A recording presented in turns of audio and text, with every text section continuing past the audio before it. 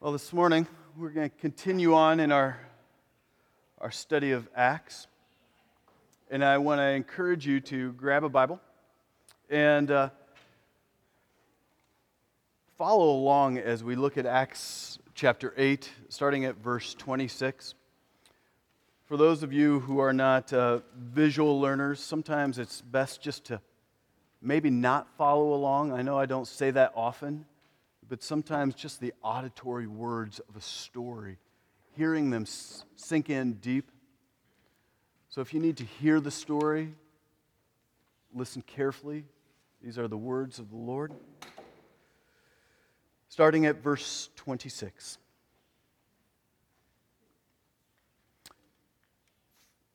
Now an angel of the Lord said to Philip, "Rise up and go toward the south to the road that goes down from Jerusalem to Gaza.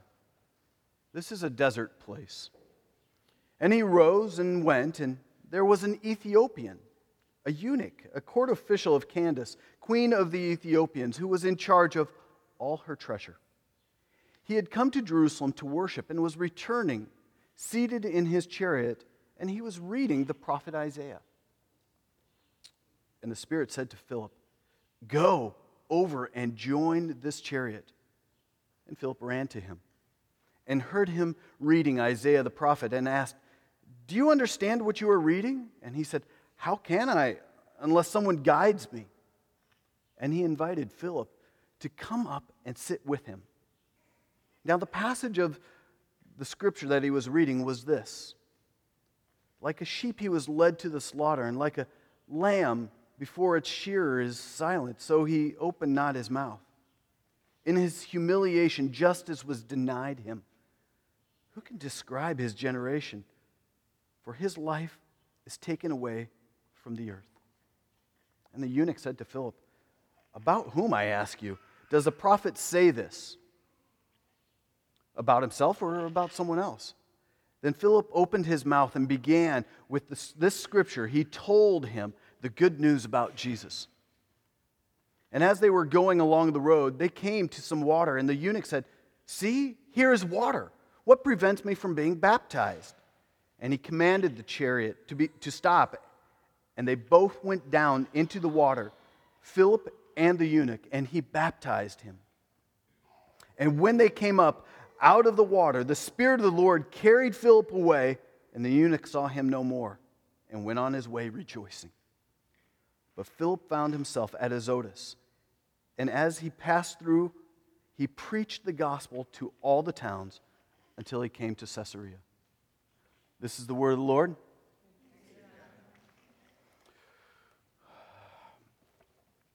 William Carey. Does anybody know? Does that name ring a bell? William Carey. No. William Carey. Anybody? Give me what you know, Katie. It doesn't have to be perfect. What do you know about William Carey? A missionary, yes.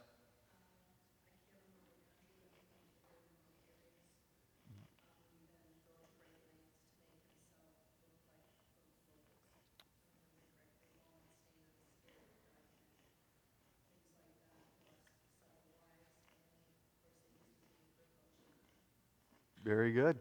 Anything else? Well, William Carey was a son of an English shoemaker. Starts off with really interesting facts, about shoemakers. And he was born in 1761, and after his conversion at the age of 18, he began preaching in some small Baptist chapels and supporting himself along the way with the trade that he learned from his father. And what caught him and excited him was he read Captain Cook's voyages, the stories. This Captain Cook, if you don't know your history, was an English sail captain who sailed the seas. And it was not just the Atlantic, but the Pacific, and all over. And he made multiple trips. Captain Cook was finally killed in Hawaii, a great place, I guess, to die and vacation nowadays. But reading about his voyages piqued his interest in foreign missions. And he continued to study the Scriptures, and he finally became convinced that the central responsibility of the church should be foreign missions. The central responsibility of the church should be foreign missions. Now, in our American church, that doesn't really sit well, does it? Our central responsibility for the church is our children's ministry, right? Or our praise and worship, or our central responsibility are those. But he became so deeply convinced that it changed his whole life. And so for some of us, it seems extremely radical. But in his day, it was even revolutionary. You see, he grew up in a time where hyper-Calvinism was at its peak. Hyper-Calvinism said that at the time of the Great Commission, it was meant only for the apostles. The Great Commission was meant only for the apostles, and it had been fulfilled in the previous times. And so if the heathen rejected the gospel at that time, they will have to wait their fate on the judgment day. Sucks to be you kind of mentality. Hyper-Calvinist. But Carey, who was also a Calvinist, dared to ask whether or not Jesus' command was to make disciples was even for us today.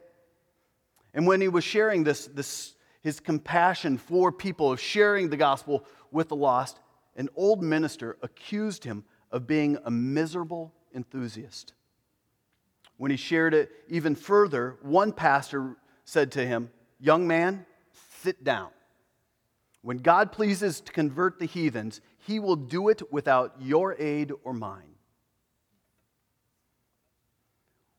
When Carey actually proposed going himself to India as a missionary, his father exclaimed, "Is William mad?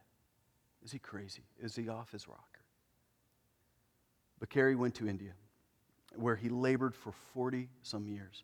He supervised and edited translations of the Bible into at least 36 languages. He published grammars and dictionaries. He labored to abolish widow burning. Yes, widow burning and the killing of infants. And he studied botany to promote an agricultural improvement in his area. In a sermon that he preached before he left England, Carey uttered the now famous words, "Expect great things from God. Attempt great things for God." He's often called the father of modern missions. In our study of the expansion of the gospel, as we look at the Acts, we have seen Philip take the gospel into the Samaritan territory. This was unheard of, much like William Carey, who was taking the gospel to India, and people thought he was absolutely mad. In the same way, Philip going into the Samaritan territory was considered absolutely mad. He was considered crazy, but God blessed his efforts. God blessed his efforts as many came to faith in Christ and were baptized. We don't know how long Philip was in that area. We don't know the time frame, but it seems that right in the middle of this amazing revival that was taking place in Samaria, the Lord sent an angel to Philip and told him to leave that region. That would be like Missio Dei, just growing daily, just multiplying, and people coming to Christ, people being baptized in new faith. Their eyes are open up, and God says, "Paul, now I want you to leave." What, are you mad, God? That makes absolutely no sense.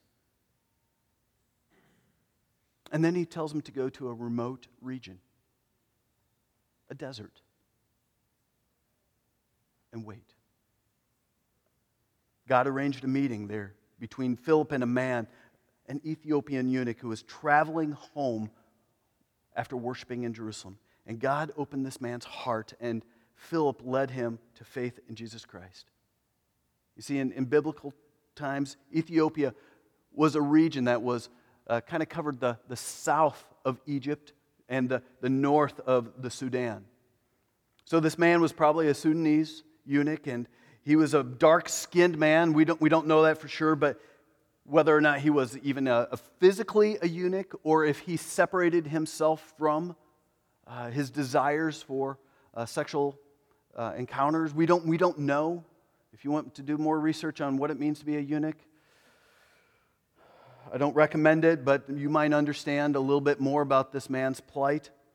He was the secretary of the treasury. He was a high-ranking official for the queen. He was a man that was well known. And this story, just much like the William Carey story, showed that God is sovereign in evangelism, but also that people must be obedient to his command. And this is going to be our theme for the morning. Our theme is that God evangelizes the world through obedient Christians who explain the gospel to seeking souls. God evangelizes the world through obedient Christians who explain the gospel to seeking souls. So we're going to see kind of four elements of the conversion of a soul. First is the Holy Spirit's initiative and preparation. Holy Spirit's initiative and preparation. We see the Word of God penetrating, number two, the hearts and minds of sinners. We see, number three, obedient Christians who explain the gospel message. Explain it. And number four, we see that there is a response of obedient faith in a person who is hearing the message. So here, we're going to start off number one. God sovereignly takes the initiative in the salvation of souls. It is God. God's sovereignty in the salvation of the Ethiopian man is a dominant theme here. He sent an angel to tell Philip to go to a particularly remote place. He arranged for Philip and this man's paths to cross. You see it already? It's like, okay, I'm going to send you out into the desert, into kind of no man's land. You have no idea where you're going to go, but the Spirit of the Lord said, get up and go. And then a whole entourage of people are crossing through the desert just as Philip is coming through there. He prompted Philip to go up to the man's chariot, and at that moment, God had providentially arranged for the man to be reading what? From Isaiah. This particular place. And not just from any part of Isaiah, but from Isaiah 53. You couldn't pick a better place for opening for the gospel from the Old Testament than this place. And at the right moment, after the man trusted in Christ, they came upon some water. Just happened to come up along some water. And the man was baptized. Do you see the providential hand of God? God is sovereign in all these things. The calling, the meeting, the discussion, the response, all these things of salvation. God is providentially moving. He is sovereign over these things. And at that moment, the Spirit of God did what? He snatched up Philip and sent him away. Just snatched him up. So God is sovereign in getting Philip to this Ethiopian man and also taking him away. God is deeply involved in this story. As all the scriptures proclaim, it is God who sovereignly works to save his elect. So I want you to notice two things in this process. First, God is not always efficient as we want him to be. In our North American system, we kind of build structures so that there's efficiency, right? We want the gears of your business, the gears of your family thing, just to be working and to be smooth, and automatically this happens and then this happens. If you're in charge of any kind of business or any kind of organization where there's people, you want to know what is the process, and you want everything to be just smooth. And there's the next thing that happens, the next thing that happens, the next thing, and it's just smooth. And you can just jump in at any time. But God doesn't quite work this way. You see, this Ethiopian man traveled some 1,000 miles from his home to Jerusalem. It took a 1,000-mile trek. And after this long journey, and considering that he probably stayed in Jerusalem for a while, Why didn't the Lord direct one of the apostles who were in Jerusalem to meet up with this man? Wouldn't that just make sense? And then while he was in Jerusalem, where the hotbed of Christianity, now it's kind of moving out, but, that's where the super apostles are. He could have been discipled for some time. They could have sat down and told the whole story of Christ. They could have laid out all the scriptures. It would have been convenient. It would have been efficient. Meanwhile, Philip could have continued his fruitful ministry in Samaria. Later, Philip does settle in Caesarea, where a centurion needed to hear the gospel. But rather than send Philip, who was there, what did God do? If you know anything about the story that's coming up in chapter 10, instead of using Philip, who was in Caesarea, to minister to this centurion, who did God send? Peter. God, where's your efficiency in this? It doesn't seem to make sense. You see, we cannot view world missions or even local evangelism as efficient an efficient American business enterprise. It just can't work that way. God's ways are not our ways. Sometimes He does things that seem like a waste of money or a waste of personnel or just a waste of time. Our job is not to question God and what He's doing, but rather to be obedient. William Carey must have wrestled with God and God's efficiency when at the age of, after 19 years of laboring for the Lord, a warehouse fire destroyed 10 complete Bible translations. 19 years of laboring, 10 complete translations destroyed. His massive multilingual dictionary, 2 grammar books, and all the tedious styled type fonts that he created. But God used this tragedy to spread the word about the mission. And in 2 months, enough gifts had poured into the mission to pay for the huge losses.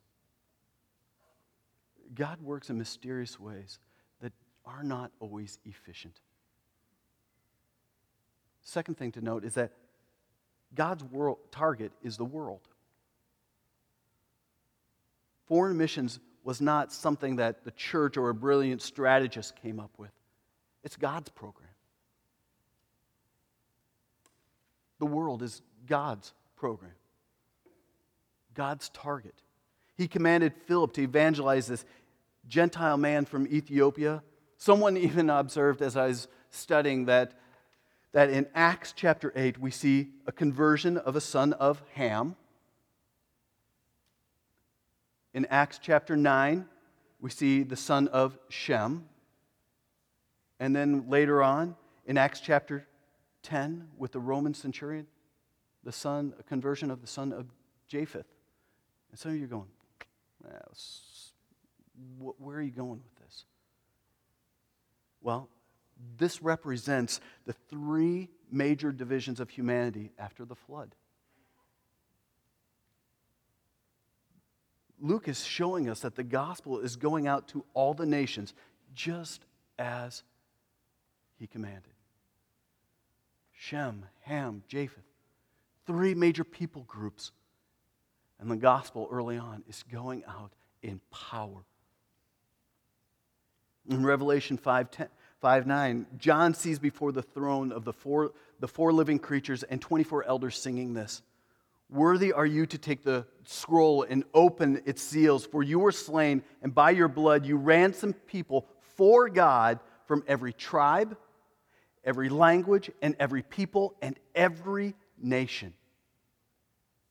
Until all whom Jesus Christ has purchased with His blood are brought to salvation, we must, as Paul puts it in 2 Timothy 2, endure everything for the sake of the elect, that they may also obtain the salvation that is in Christ Jesus with eternal glory. We must endure all things for the sake of the gospel, for sharing the gospel. Second point is that God uses His word to penetrate the minds and hearts of sinners. God uses His word. People can discern the existence of God, and some of his attributes from nature. God reveals himself through nature and the structure and how everything works. But they can only learn how to be saved. How? Through the revelation of God's Word, which tells the good news about Jesus. We live in a culture where, man, if we could just love people with our deeds enough, man, maybe we could love them into the kingdom. Well, it's a great thing. We need to show people the love of Christ. But deeds absent of words is still leading people to death. Knowledge of the one and true God may have spread out to this man's country some 900 years before, when the Queen of Sheba returned from her visit to Solomon. There was also this Jewish colony that was in Alexandria at the time, hundreds of miles north along the Nile River. The truth of God could have spread south from there. At any rate, this Ethiopian eunuch was interested enough in seeking God to make this long and difficult journey to Jerusalem. He must have seen somewhere along the way that, man, this is powerful stuff. I need to learn more about this. He probably ran into the Pharisees and the Sadducees and the religious rulers of the day and just found that the systems were highly politicized, filled with power. They didn't know the God whom they professed to follow. And as a Gentile, the Ethiopian eunuch could not have entered beyond the court of the Gentiles. And it's hard to imagine that his experience in Jerusalem could meet the hunger of his heart. So why? But at least this man came all the way there and walked away with a scroll. He probably would have spent a huge fortune in purchasing this scroll. They're rare, and the Jewish people just don't give those away, for it is the Word of God. But he had the Word of God, and he was educated enough to start reading it. And he could not wait to get back to Ethiopia to start reading it. He was riding in this entourage and this bumpy road in this chariot, trying to read along the way. He started reading as he sat in the carriage, plodding through this desert all the way back to Egypt. So finally, he got to this spot and he was reading it, presuming that he started at the beginning. He was almost through the entire book, and he was reading Isaiah 53, 7 and 8, when Phil came alongside. Once it was explained to him, God used these prophetic words about Jesus to bring this man to salvation. Do not underestimate the power of God's word to bring people to salvation.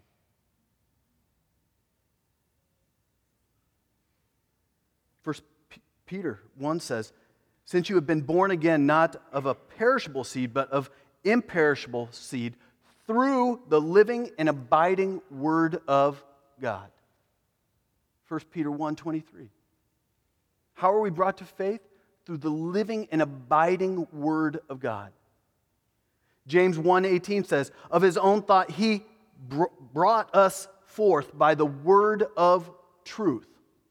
The Word of God, that we should be a kind of first fruits of his creature.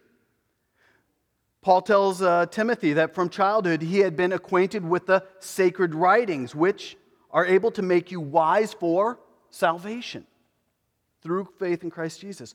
God's word is powerful enough to save sinners. As we read Scripture, as we are meeting with people, we need to encourage people to read with us. Show them the Word. Read the Word with them, especially the Gospels. Walk through the life of Christ with people. When you share the Gospel, have people read Bible verses for him or herself. God uses the Word of God to bring sinners to salvation.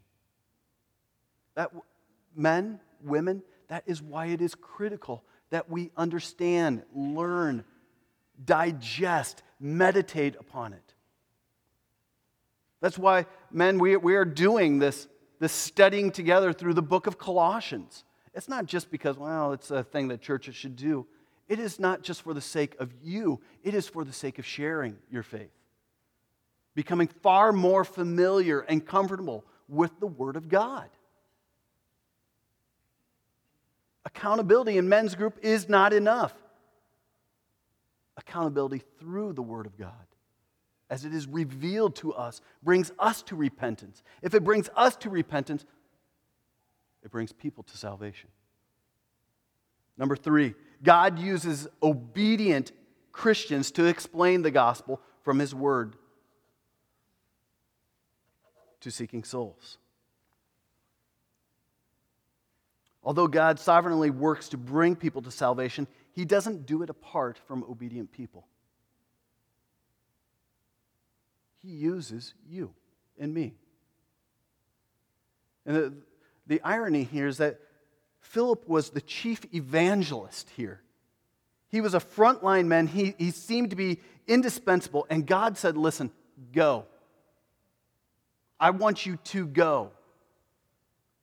Philip is in the midst of something absolutely exciting. And if it was me, I would have said, why doesn't the angel just go there himself? Or, you know what? What about all those apostles sitting back in Jerusalem? Can't you dispatch one of them? I'm in the middle of something right here. Or, okay, listen, God, I'll go. But can you wait a week? Till the season is a little bit easier for me, till things slow down and it's a little bit more convenient. I'll go then. But as far as we know, Philip did not raise up any objections. None. The angel said, hey, rise up and go. The next thing that you see is the angel of the Lord said to Philip, rise up and go towards south from Jerusalem to Gaza, and this is going to be a desert place. Verse 27, and he rose and went. Giddy up. Go. Get up and go. Philip had no clue what God had in store for him, but he went obediently. No clue. Has anything ever been prompted on your heart and you're going, I have no idea why I need to start talking to this person? Or why I should be here, but I really feel like I need to be saying this to you, or I need to share this with you? Or have you ever had that so heavy where it's just like, this is just odd. How are you doing? And all of a sudden that person just breaks down in tears and cries and says, this is where I'm at. My husband left me. My wife is this. My kids. And I've lost my job. And you're going, Obedience. Obedience. One of the things from our missional community this week that has just been kind of haunting, we've been talking about the ministry and work of the Holy Spirit. And as we were discussing, we talked about why is it that we don't seem to hear the Holy Spirit prompting us and leading us and guiding us. And so much of it is because we're not present. We're not present. We're not listening. We're busy. Our lives are just cluttered with stuff and activity. We've got these day timers that are filled with, okay, here's the next thing, do this. And we're so busy in the stuff that we're not present to hear the Lord's leading and prompting. And the encouragement this week was, be fully present. Be present where you're at. In your job, in your relationships, in your casual conversations. Be fully present. What is the Spirit saying in that moment to do and go?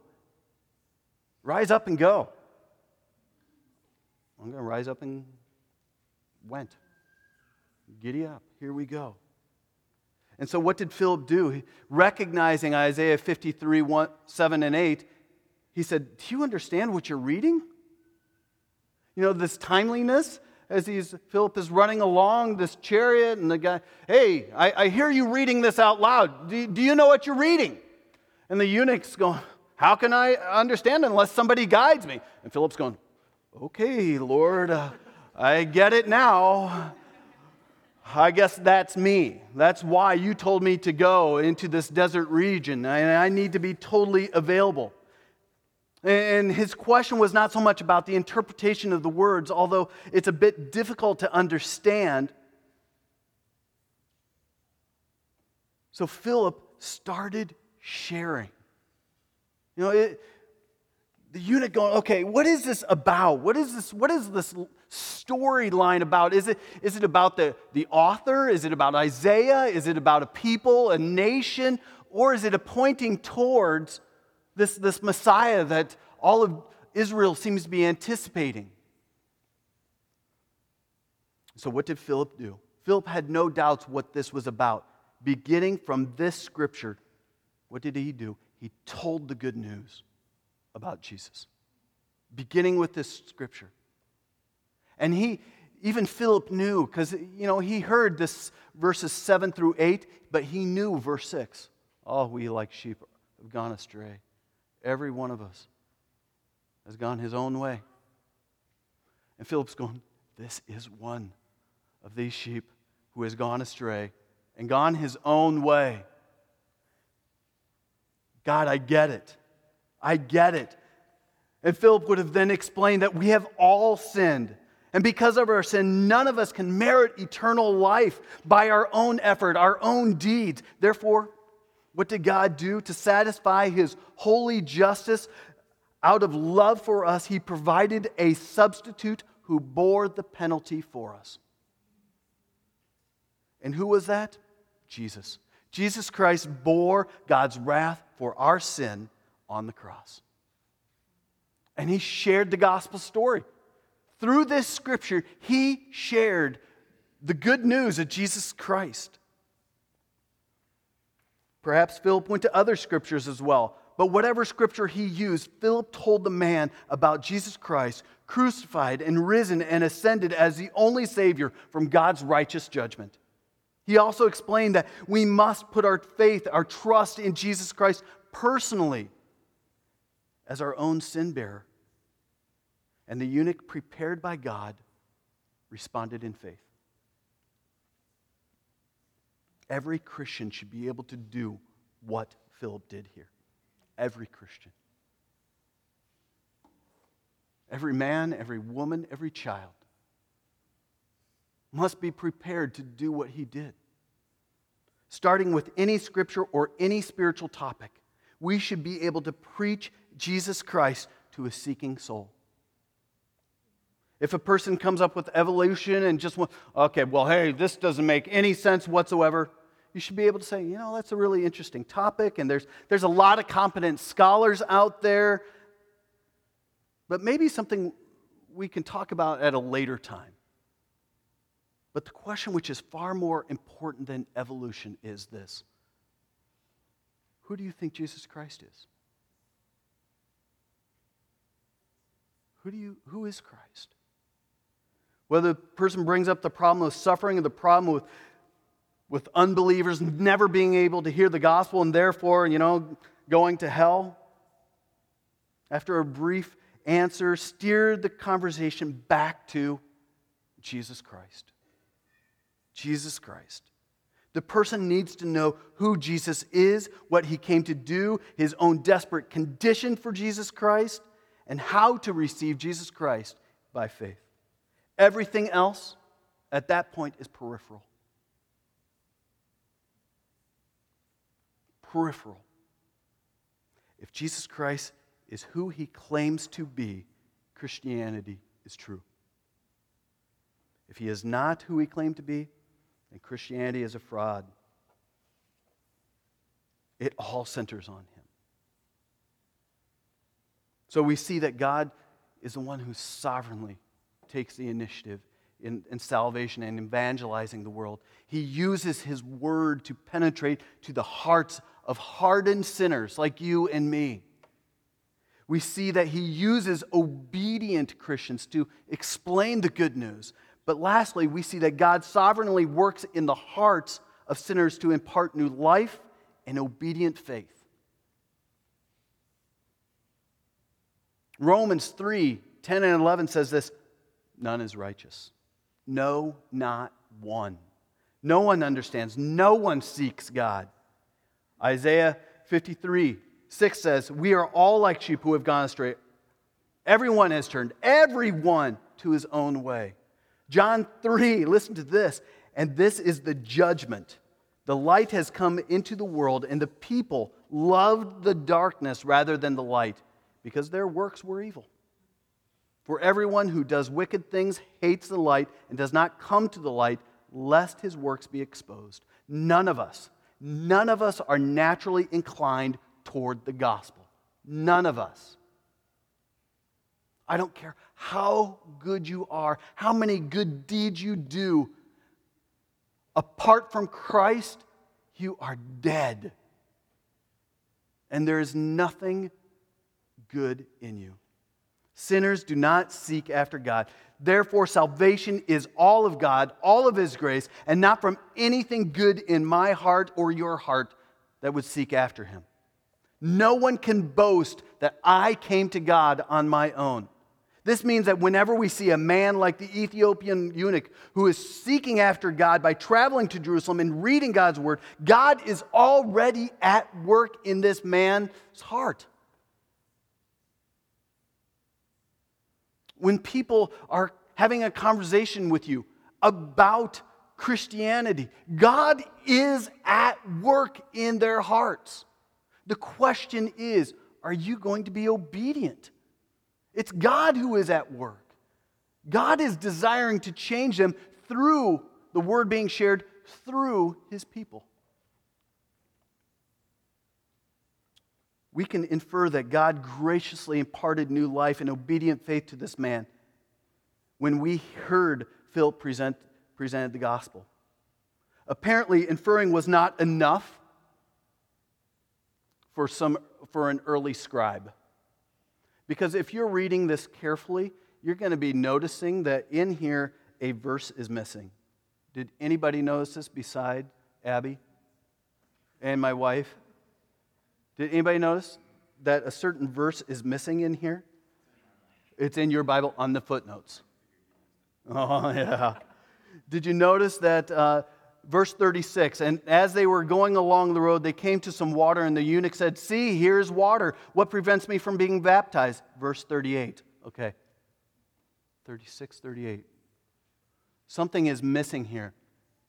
Right? Follow the footnote.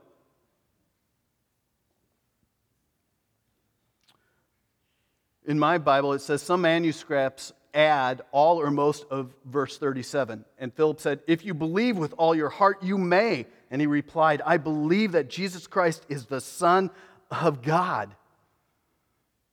Some early scribe who was copying the manuscript of Acts was going, man, we need to add something here. So they added the eunuch's confession.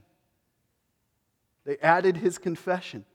This verse was not in any of the earliest and best manuscripts of Acts. The style was not in the same style of Greek, according to the scholars. It's not Luke's style of writing. But even though the verse was not in the original Acts, the eunuch must have given some kind of confession of his faith in Jesus Christ, or Philip would not have baptized him. The difference between this man's genuine faith and Simon's false faith was that the eunuch's faith came from God, whereas Simon's faith came from himself. The act of baptism is a public confession of what God has done in a person's heart through Jesus Christ. Either the man knew the meaning and significance of baptism, or Philip had to explain it. We don't know. But they went down into the water together.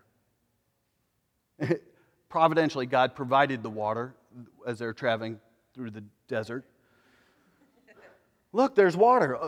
Well, what should we do? That's right. Should I not be baptized? Yes, you should. And what an exciting moment. He responded. As God stirred in his heart, as Philip is sharing the gospel, you must respond in faith through Jesus Christ. And a testimony of your public confession of faith is this: you must be baptized. There's water. Should I not be baptized? Yes, you must. They went into the water together. And I love this. And as they were coming up out, what happened? It wasn't the long journey of a discipleship relationship together. It wasn't, hey, why don't you come over to my house? We got a missional community. We can hang out together. It's really a great thing. My wife does some great cooking, and you'd really enjoy my friends, the apostles. At that moment, Philip was snatched up. And what did the Ethiopian eunuch do? He rejoiced. He praised God. He wasn't going, where did that guy go? This is really weird. What did he do? He was probably shocked, but he rejoiced and praised God for what he had done in his life, God's timeliness. Wow, he was all the way over there, and he showed up here. God, our paths crossed. I was reading this scripture. He explained the scripture to me. He shared about how I put faith in Jesus Christ. I responded by saying, shouldn't I be baptized? Water showed up. I should be baptized. And just as this all happened, Philip is snatched up, not to be seen again. And I just have great joy. Great joy. Where did Philip find himself? Azotus. 20 miles north of Gaza. And although there was no direct command from God, what did he keep on doing? He kept on, as he was going, preaching the gospel. He wasn't all right, I did my job. God's given me a vacation by snatching me from the desert and putting me over here in Azotus. No, he kept on preaching. Kept on preaching.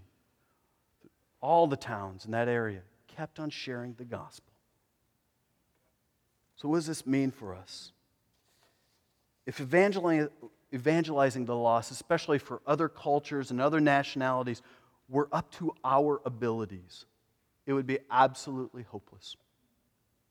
Absolutely hopeless. But thankfully, evangelism depends on our sovereign God, who is deeply at work through our obedience. Through our obedience. In his book, John Stott wrote his book called The Preacher's Portrait. He shows that, according to the Bible, lost people are both sightless and lifeless, blind and dead. He asked this question in the book: how can we reach him? Are we so foolish as to imagine that we can somehow, by our own argument or rhetoric, induce within him either spiritual understanding or life? No. It was not given to us to give sight to the blind or life to the dead. God alone is the author of light and life. Later, he cites Charles Spurgeon, who used to say over and over to himself as he climbed into his pulpit, I believe in the Holy Ghost. I believe in the Holy Ghost. I believe in the Holy Ghost. He would say that to himself. People would wonder, what is he muttering? What is he muttering? As he climbs up into his pulpit, I believe in the Holy Ghost. I believe in the Holy Ghost. Spurgeon wrote this: the gospel is preached in the ears of all. It only comes with power to some. The power that is in the gospel does not lie in the eloquence of the preacher, otherwise men would be the converters of souls. Nor does it lie in the preacher's learning, otherwise it would consist in the wisdom of men. We might preach till our tongues rotted, till we should exhaust our lungs and die, but never a soul would be converted unless there were mysterious power going with it. The Holy Ghost changing the will of man. Oh, sirs, we might as well preach to stone walls as to preach to humanity, unless the Holy Ghost be with the Word to give it power to convert souls. I thank God that it's not because of all my studies and all my learnedness that people might come to Christ. I thank God that it's not because I'm eloquent, that I can wax and wane and people are, oh, that was really nice. I am thankful that it is the power of God that changes men's and women's and children's hearts and souls for eternity.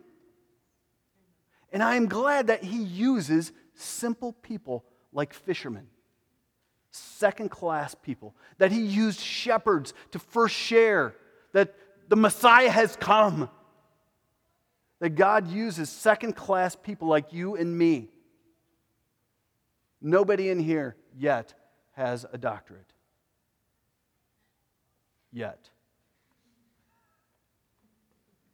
Which puts us all at a certain tier of education. God uses us all. No matter where you are at, God desires that we all be obedient and sharing the gospel to reach all people for the sake of the gospel. The same Holy Spirit who used Philip to reach the Ethiopian eunuch and who used Spurgeon to reach thousands with the gospel wants you and me to bring the good news of Jesus Christ to the Lincoln Way area and beyond, and beyond, and beyond. He desires to use us. With William Carey, let's obediently expect great things from God. Expect Him. At the same time, with William Carey, let's attempt great things for God. As we take the gospel, we all take the gospel to a lost world.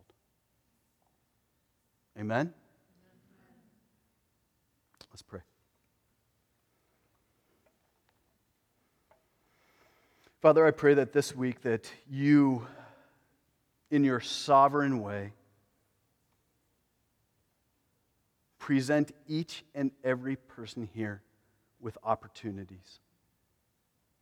Sovereign opportunities to share the good news of Jesus Christ.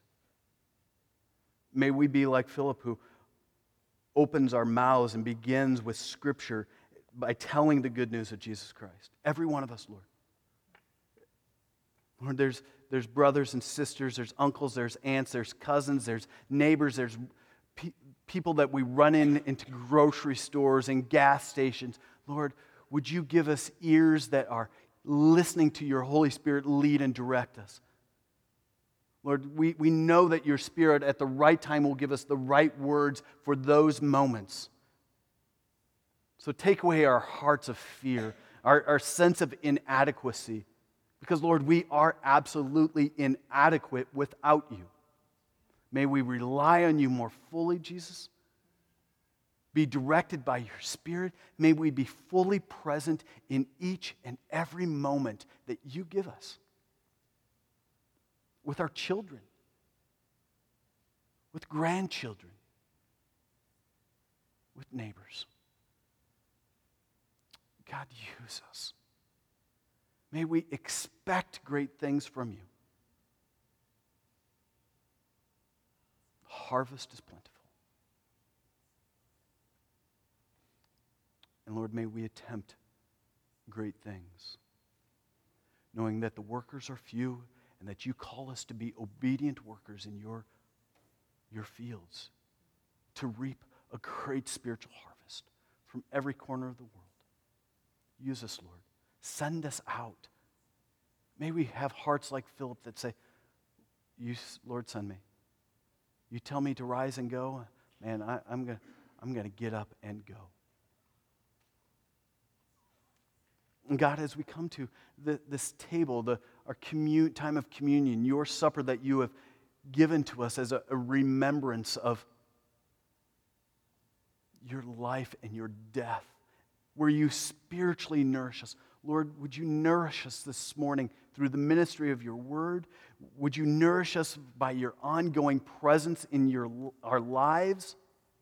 Would you feed us with this meal in such a way that it encourages us to go out. Lord, there's something more than just a meal. It's a meal that propels us. As we remember the gospel, we go faithfully, expecting and attempting great things for you. Use us, God, for your glory's sake. We pray this in Jesus' name.